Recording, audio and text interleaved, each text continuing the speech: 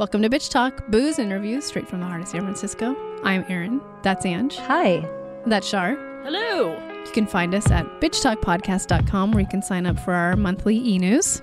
For behind-the-scenes videos and 2-minute clips of our interviews, head to our YouTube channel and subscribe. You can find us every other Thursday morning at 9:30 a.m. at BFF.fm. And if you like what you hear, rate and subscribe wherever you listen to podcasts. For the love of God, do it. It really helps.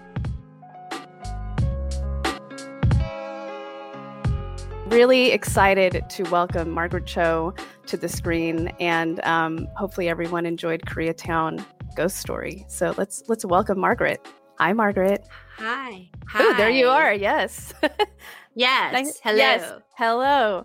So this is really, I didn't say this backstage because I didn't want to, blow all the secrets, but this is really such a huge honor for me to be a part of this conversation and for Bitch Talk to be a part of the conversation. So thank you so much for having us. Yeah. Thank you. Yeah. I just wanted to ask, we have 20 minutes to talk about your very long and illustrious career, but you've been in comedy for 35 years and you started at the tender age of 14 in San Francisco.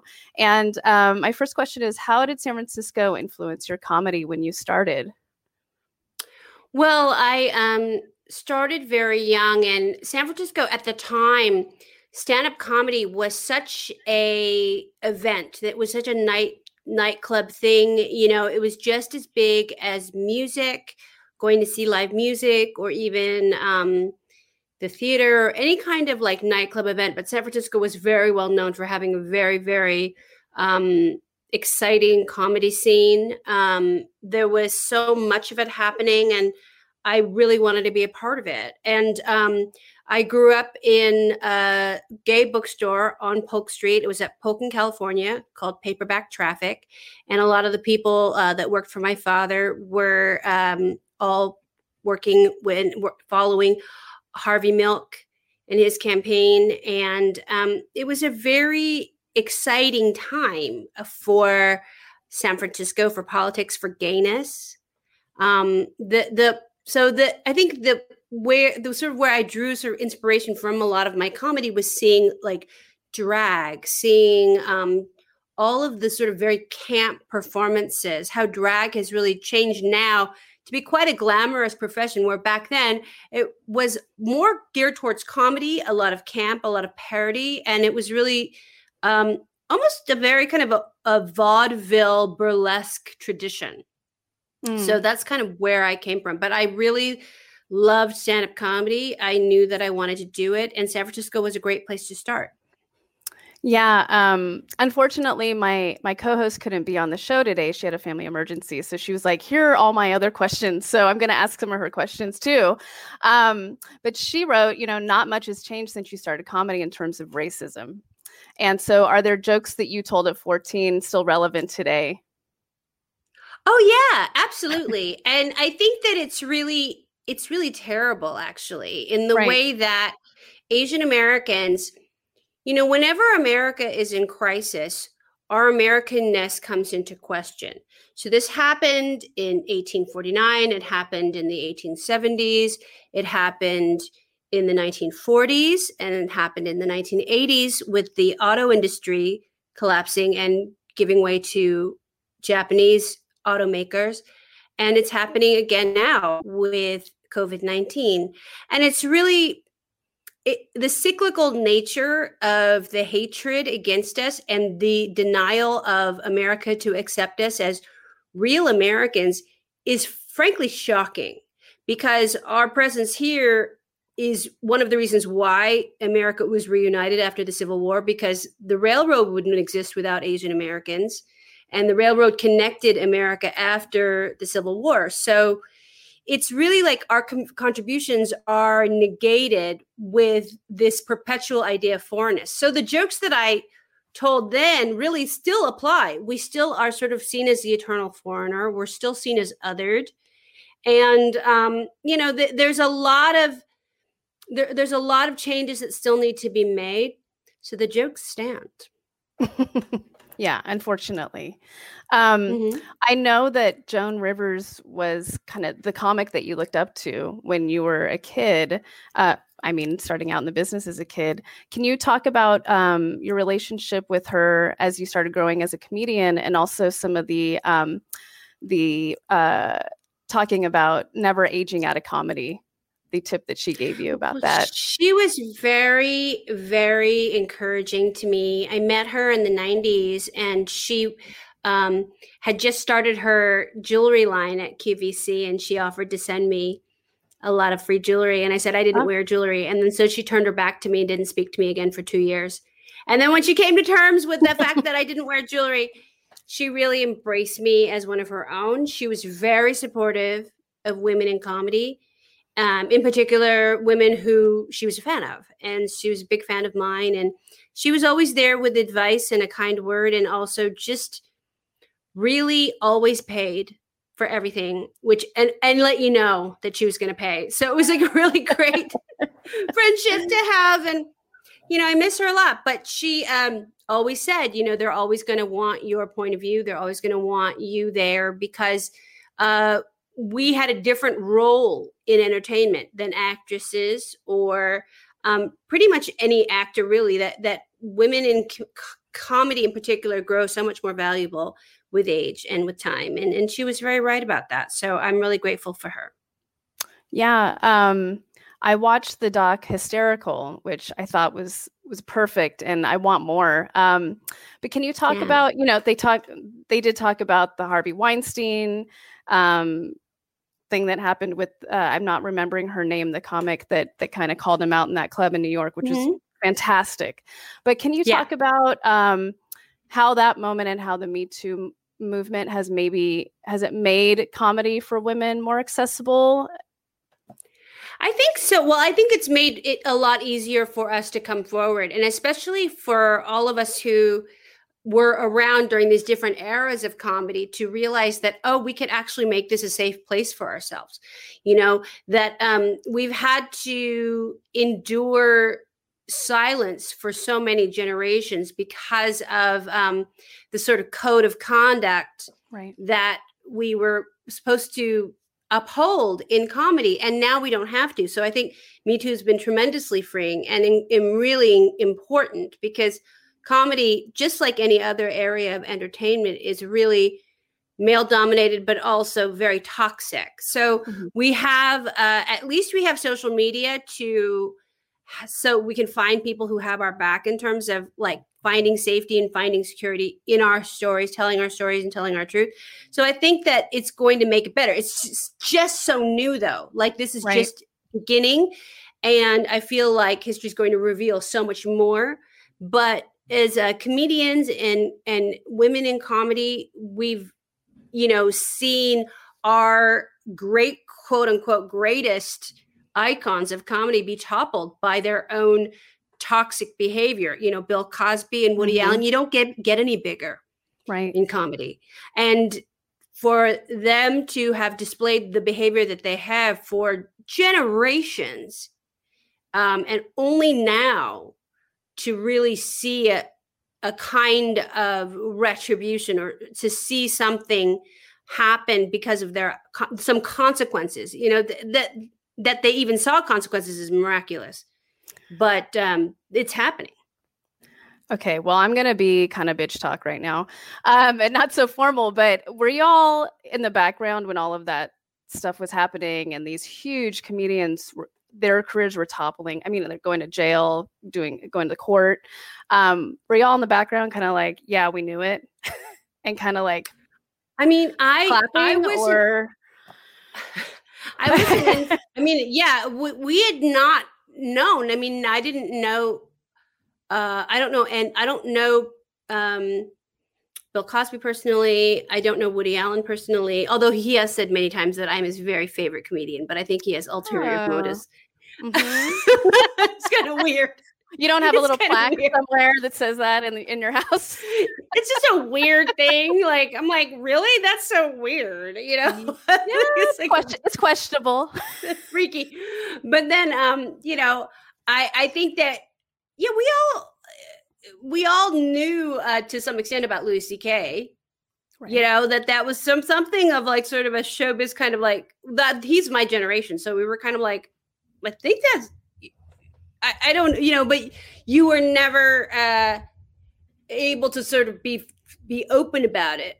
And until now, you know, until these women came forward and told their stories. So, you know, I hadn't had firsthand information about those men in particular, but the culture in general was so incredibly toxic and scary. As a young woman, in particular, in the 90s, especially like in and around all of comedy, you felt like there was a very predatory atmosphere. There was a lot of that, and that you just had to really cope with it as a young woman. But now I'm so grateful, you know, to see that that's changing.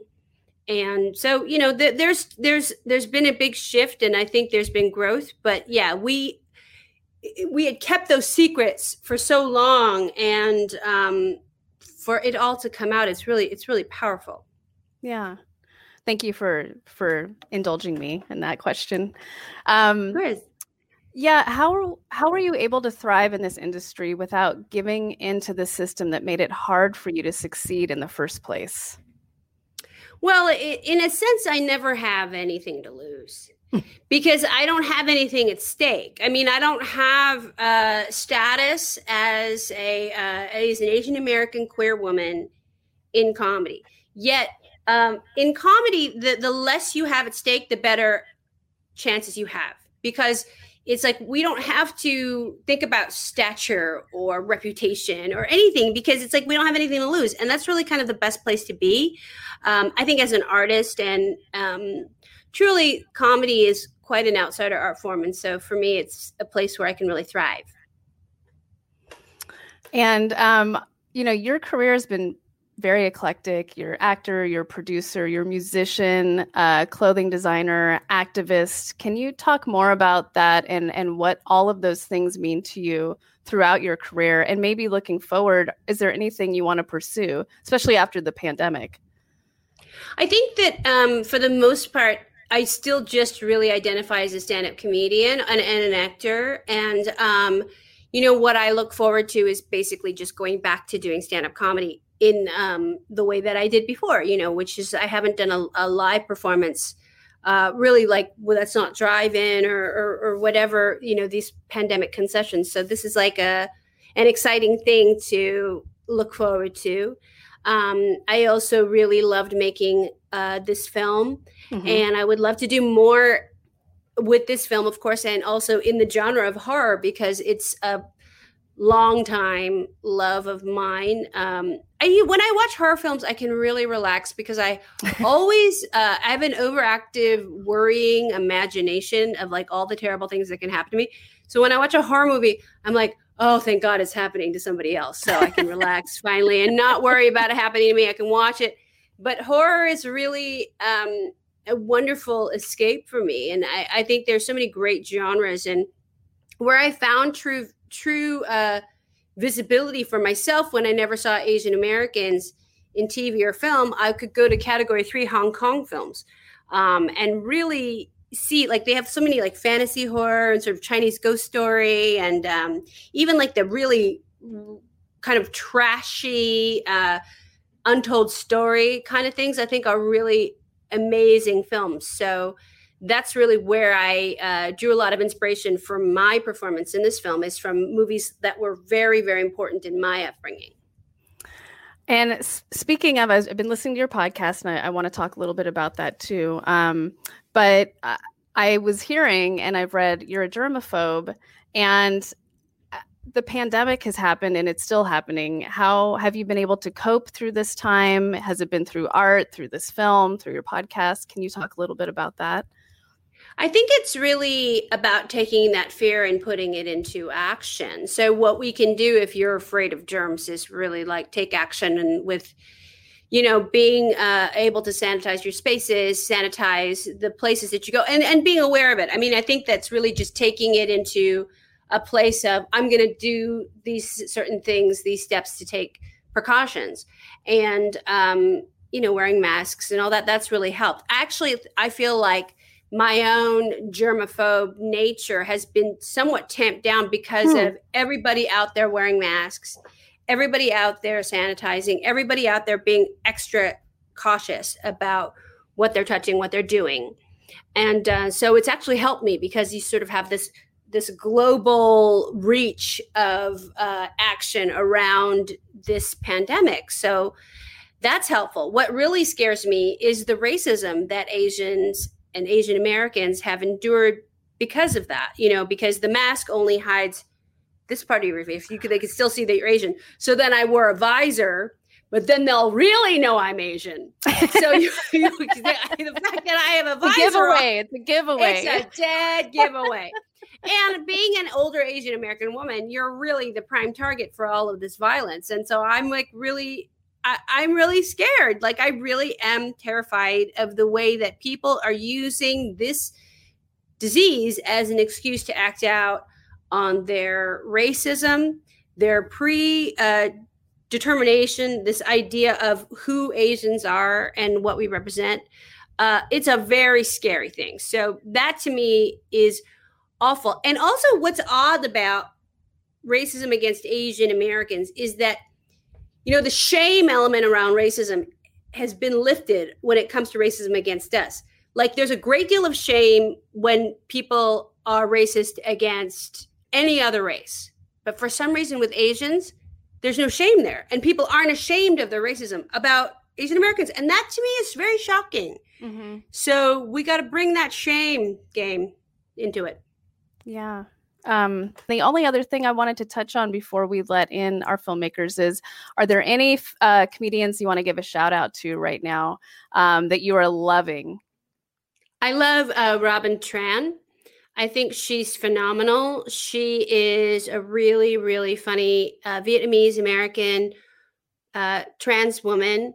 Just comedy. She's just the best. And so you can see her. She's got TikToks. She's got Instagram stuff. She's very active out there on social media. I think she's really the one to watch. Great. Thank you so much. So it looks like it is time to invite our writer, directors, and producers of Koreatown Ghost Story, Min-Soon Park and Teddy Tenenbaum. Hello. We just said it's great to be here, but then we realized we're just really here. We're always here. Yeah. They just beamed you in. Yeah. Like I said earlier, my co-host isn't here, and we normally watch the films, separate always, especially during the pandemic. And we were just texting each other like, this was such a great film and such a great short. Can you two talk about the way that this film came together? And as you were writing it, were you thinking of having Margaret in it? Yeah, definitely. For some reason, not for some reason, actually, because I've been such a fan of Margaret's stand-up for so long, and particularly, me too. A big fan of the way she portrays her mother. And even though Mrs. Moon is nothing like Margaret's mother, it stuck with me. And so while we were writing it, I just wrote it for Margaret in mind. And I know that was, this is before I even knew she was a fan of horror or anything like that, but it was just something stuck in my head. So when we were casting, I said, I know this is crazy, but I would like to, talk to Margaret about this. So, we did what we had to do to reach out to her people, and it just happened. And it's strange, but true. Do you want to tell the genesis of the story? Oh yeah. It's kind of a weird family tale, actually, because my cousin, back in the 80s, a lot older than me, she passed away 2 weeks before her wedding day in this horrible accident. She was going down a staircase in Seoul, and the banister broke off, and she fell like 3 stories to her death.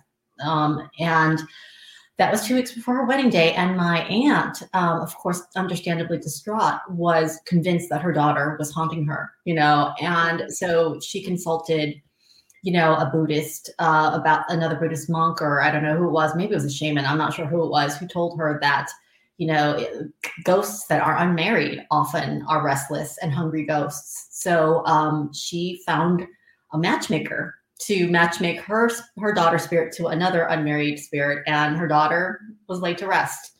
And that story, well, freaked me the fuck out. But it stuck with me for years. And I just kept thinking, well, what would happen if, you married a ghost? Like, could that happen? And to a living person. And what would that entail? And especially if there's family inheritance, and, for Koreans, your family line is so important, and perpetuating that. And so anyways, that was the genesis of that. Yeah. And Margaret, when you got the script, were you right away like, I'm going to be in this and I am going to be the executive producer? Yeah, I loved it. And I really wanted to be involved in it because I had never even considered the possibility of Asian American horror.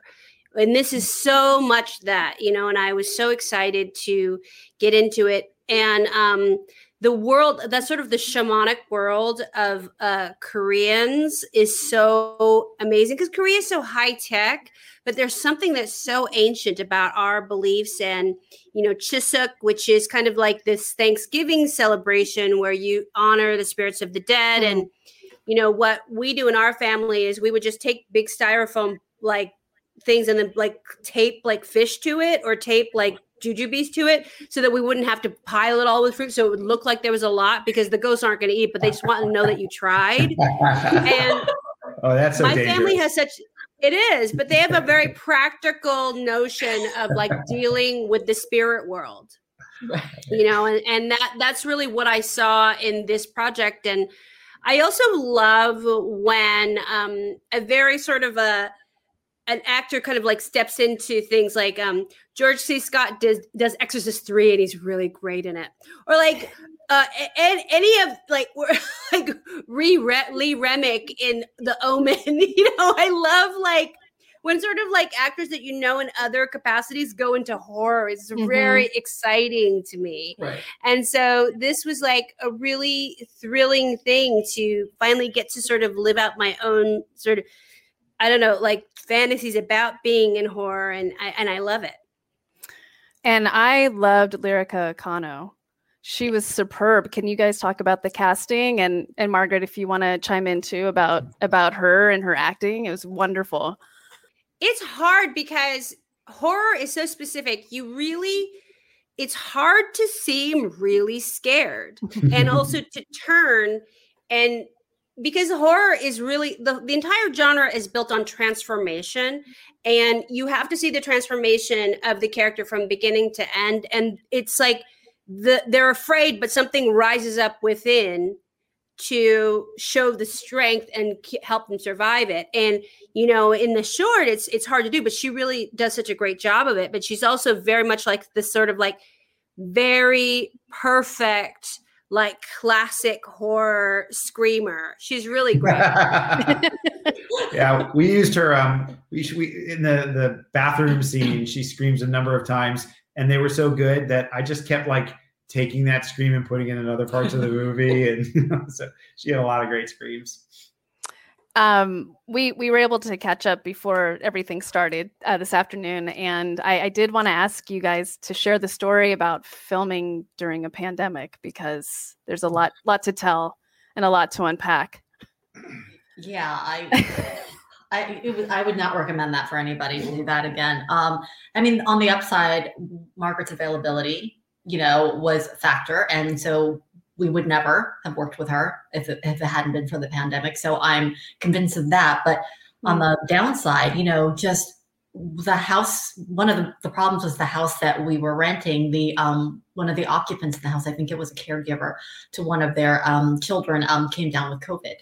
And this was the week of filming. 4 days before we were due to shoot. And, we were in a panic trying to eat, and there was a surge going on. So even getting tested in a timely fashion was a scramble. So we were on the phone trying to help, the homeowner get a COVID test for their whole entire family, and we were doing that with all the pre-production stuff. And yeah, it was a lot. And thankfully the whole family tested negative. But until maybe the day of shooting, we didn't know if it was going to go forward at all. Yeah. And I know we mentioned this backstage, but we shot the weekend after Thanksgiving. So that was when the surge was starting to happen, the surge that would basically shut Los Angeles and filming down again. We knew this was happening any moment. And also the first time in March when this had happened, everything shut down instantly, including filming. So we assumed that was going to happen again.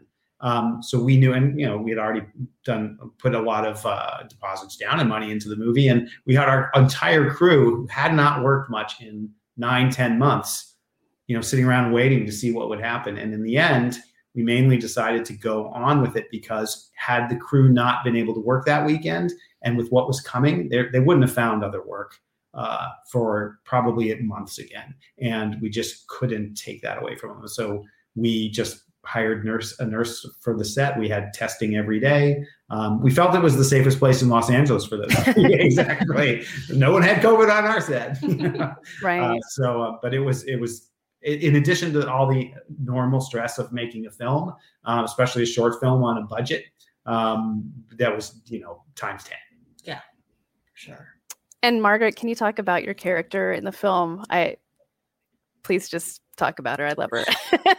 Well, so I play a mother who has a sort of a tenuous relationship with death and her son, and is kind of like I think she actually is a mudang, which is a Korean shamanic practitioner. And mudangs are they're like fortune tellers combined with they do shamanic healing, but they also will do sort of like cast spells depending on where they are in the sort of spectrum of like what their powers are, where their like ancestry is like dictates their powers and stuff. So I feel like she's really kind of bought into this because of her tragedies that have happened. And so she's finding this perfect person, which is Hana's character, Lyrica's character, Hana, and tries to use her, and sort of it comes apart in a way that she doesn't expect. But it's a very familiar character to me. She's a real Ajima, which is like the older Korean lady that everybody's scared of, which is like I'm coming into my full Ajima powers like in my 50s now. So it's just the perfect time to take this on. Ajima fear is real. Like you should be scared. Everybody should be scared because it's like the Koreans are such a patriarchal culture that you have to have a really powerful woman to survive it. And these are the Ajimas. Wow. We're already jumping into the Q&A session. So I'm going to start asking you some questions from our audience. So this one's for everyone here. Jerry asks, which horror directors give inspiration to your work? Recommendations, ? Who are key American filmmakers? Who are key Asian American filmmakers in this genre? I think Justin Lin, who did Better Off Tomorrow, which is a very important Asian American. It's a horror, but it's not gory. It's a thriller, actually. But I get a lot of I get a lot of inspiration from that film because it's just like this unease of not belonging, and even less so when you decide to add like not behaving in there.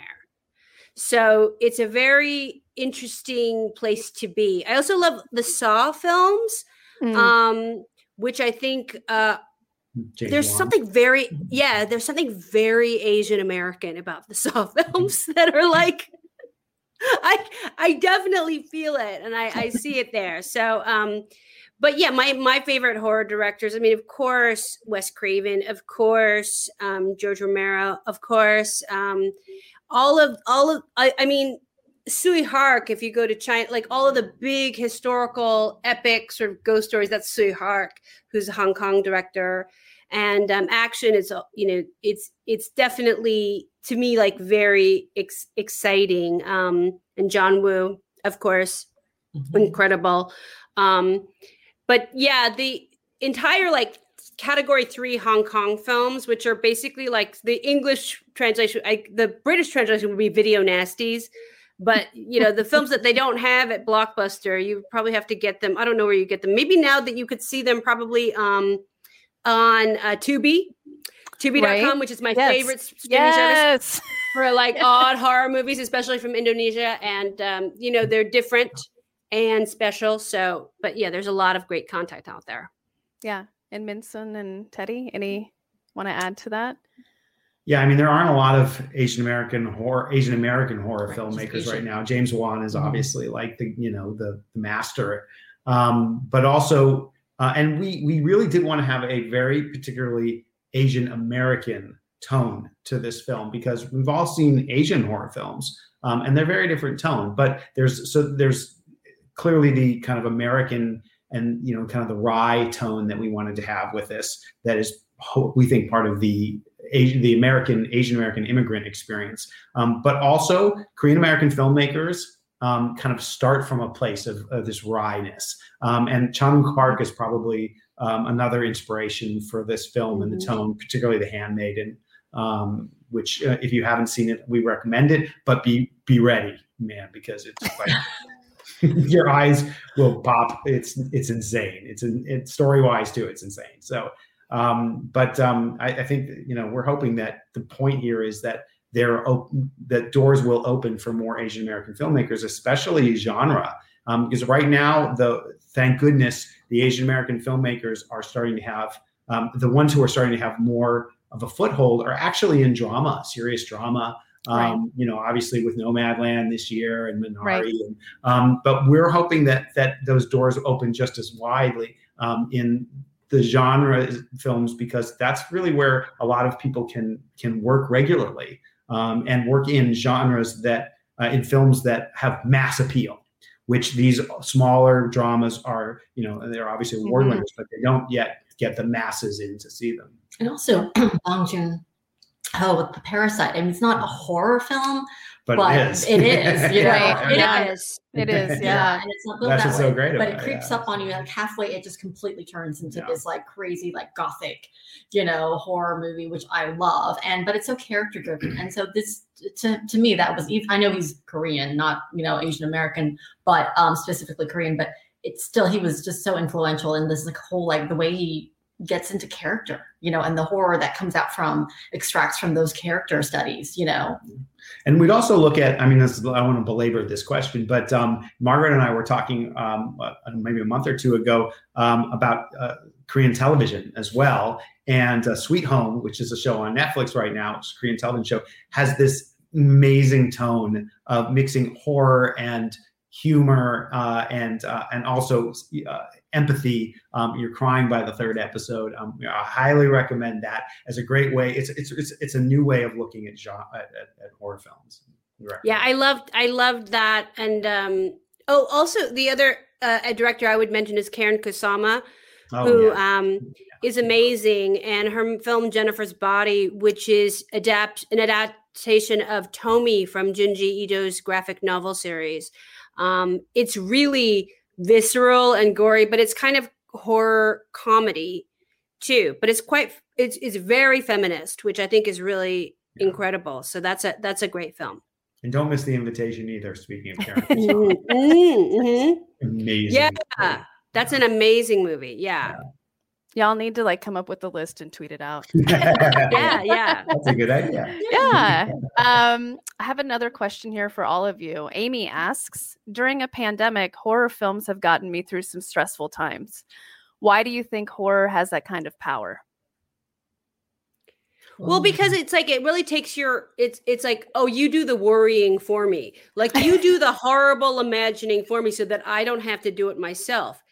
When I watch it, I'm like, oh, thank God.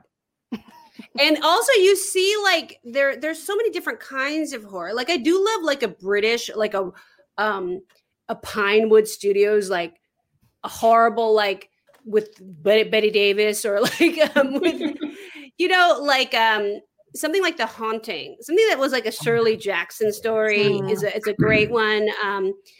Seance on a Wet Afternoon, which is a terrifying one with Richard Attenborough. It's quite disturbing, but it's also sort of rooted in the real world. So you see the anxieties and fears of generations past. You can really examine society through horror and through the way that we were afraid. And so I think it's very interesting. 80s horror is really all about sort of the inverse of teen culture, where you had sort of the Breakfast Club and all of these sort of aspirational like teen movies, but then you had like the Friday the 13th coming over and over, these like very grindhouse, like scary things happening to teenagers as opposed to,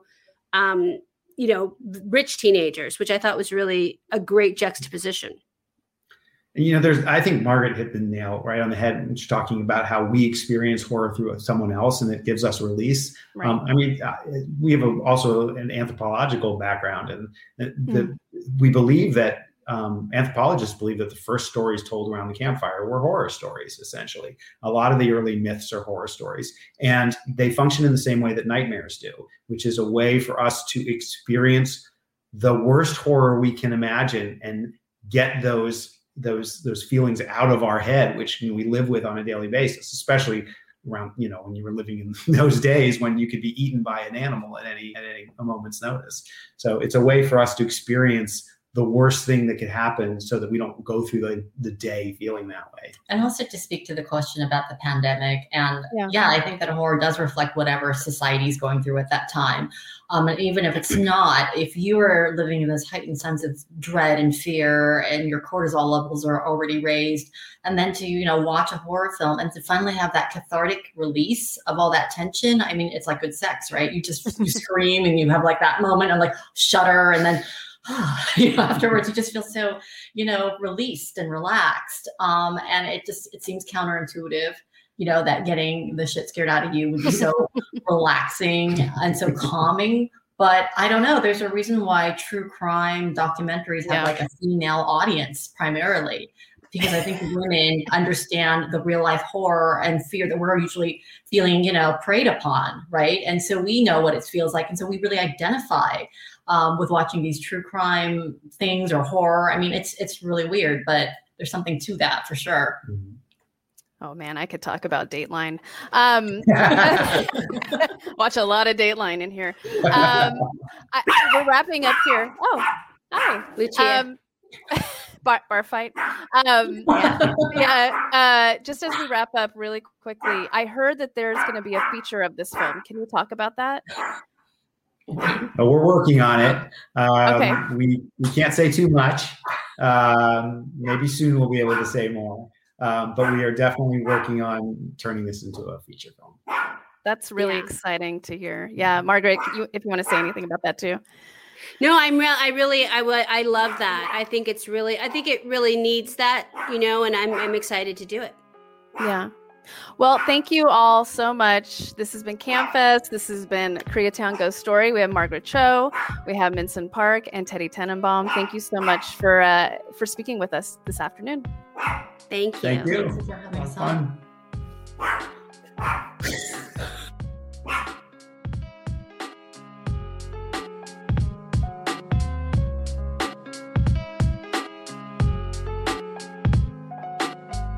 If you like what you hear, rate and subscribe wherever you listen to podcasts. For more information about us, you can head to bitchtalkpodcast.com.